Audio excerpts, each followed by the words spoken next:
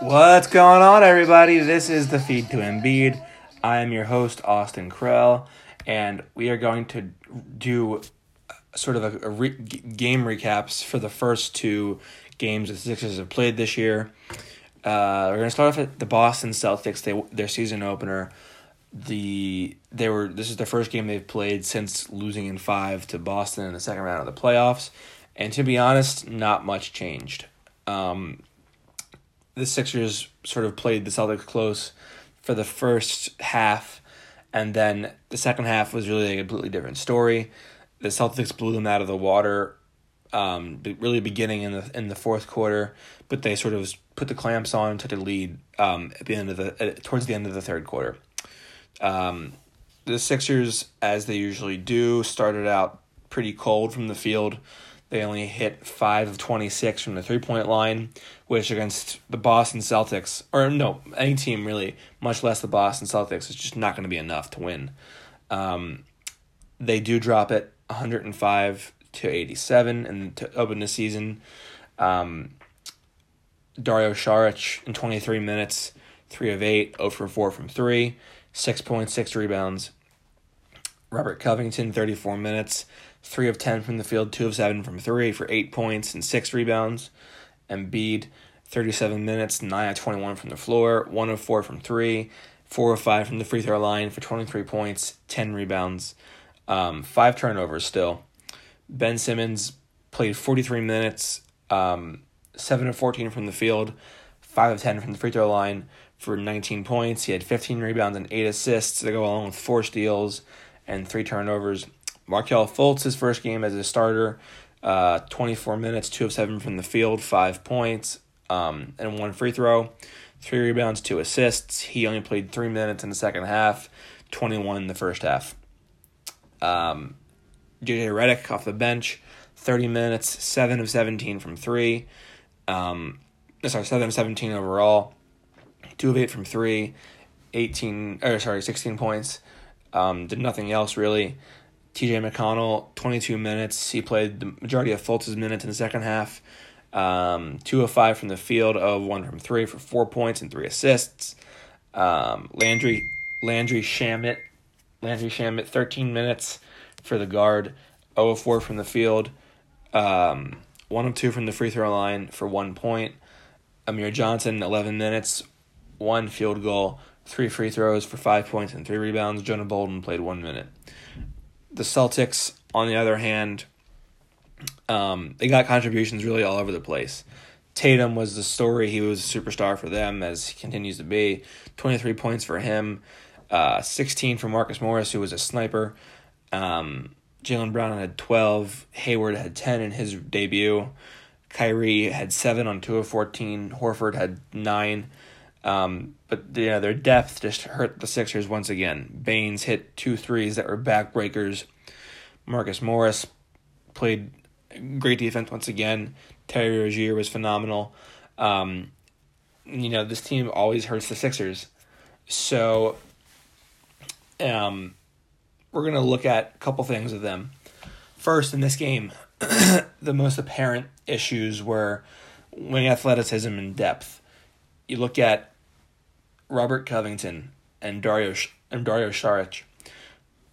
Those two simply cannot defend the likes of Gordon Hayward, Jason Tatum, and Jaylen Brown. They just can't do it. And what happens here is Celtics keep putting you through this sort of this switch cycle where they keep running you through screens that eventually get you to switch on the matchup they want. And so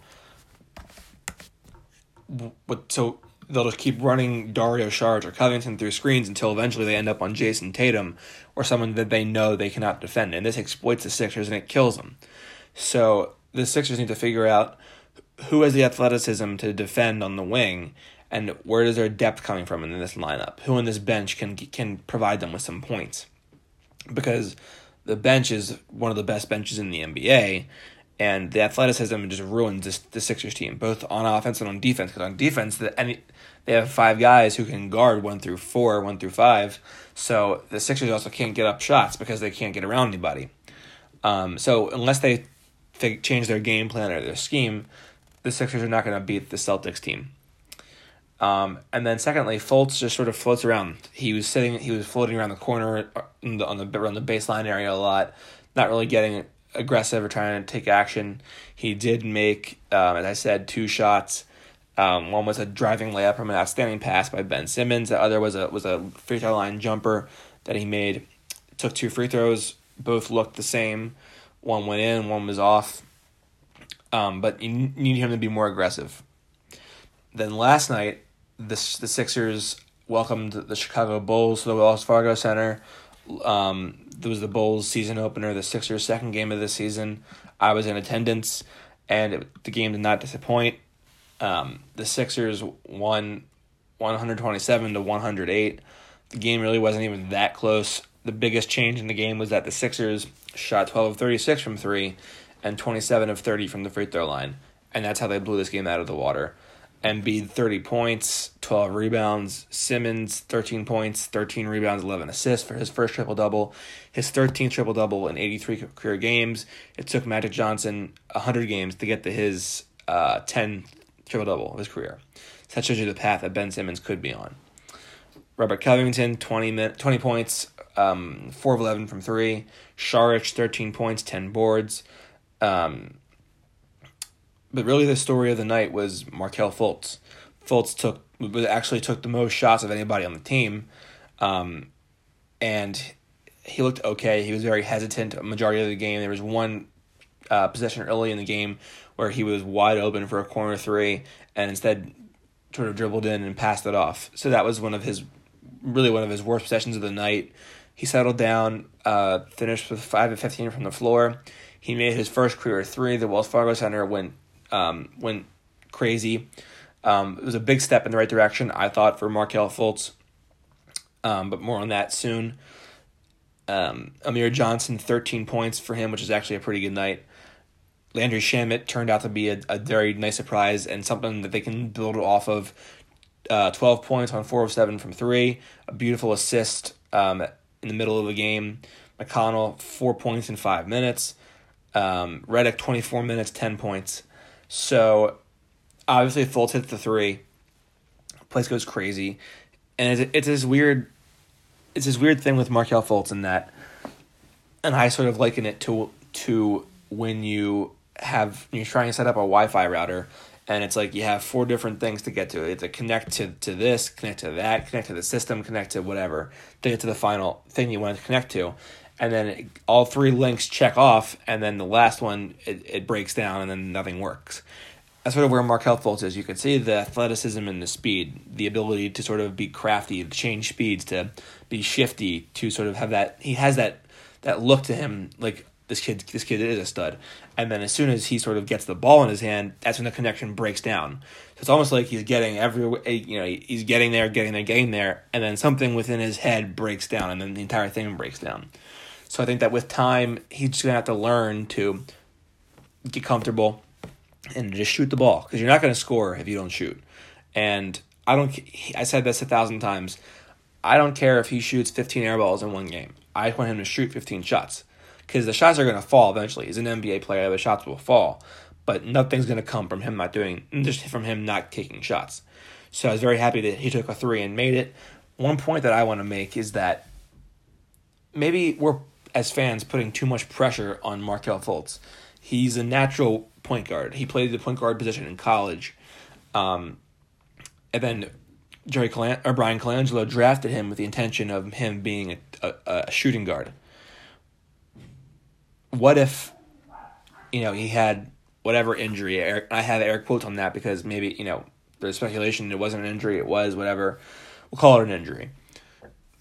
What if, that coupled with being tasked with being the third face of a franchise at age 20, along with having to learn a new position that you're not comfortable with, all while trying to play at the highest level of basketball, that could intimidate anybody. That would scare the crap out of anybody. Maybe that was too much and he just broke down, and that's all this came from. Maybe we're putting too much pressure on him to shoot, when in reality he's acting instinctually. I saw him at least 4 times last night hit a cutter or hit a shooter on a beautiful pass, And it occurred to me that this kid has very natural point guard instincts. Maybe we're putting all this emphasis on his jump shot, when in reality, he's doing what comes natural to him. So maybe we have to readjust our expectations and say, what is this kid good at? What does he play? What is his position?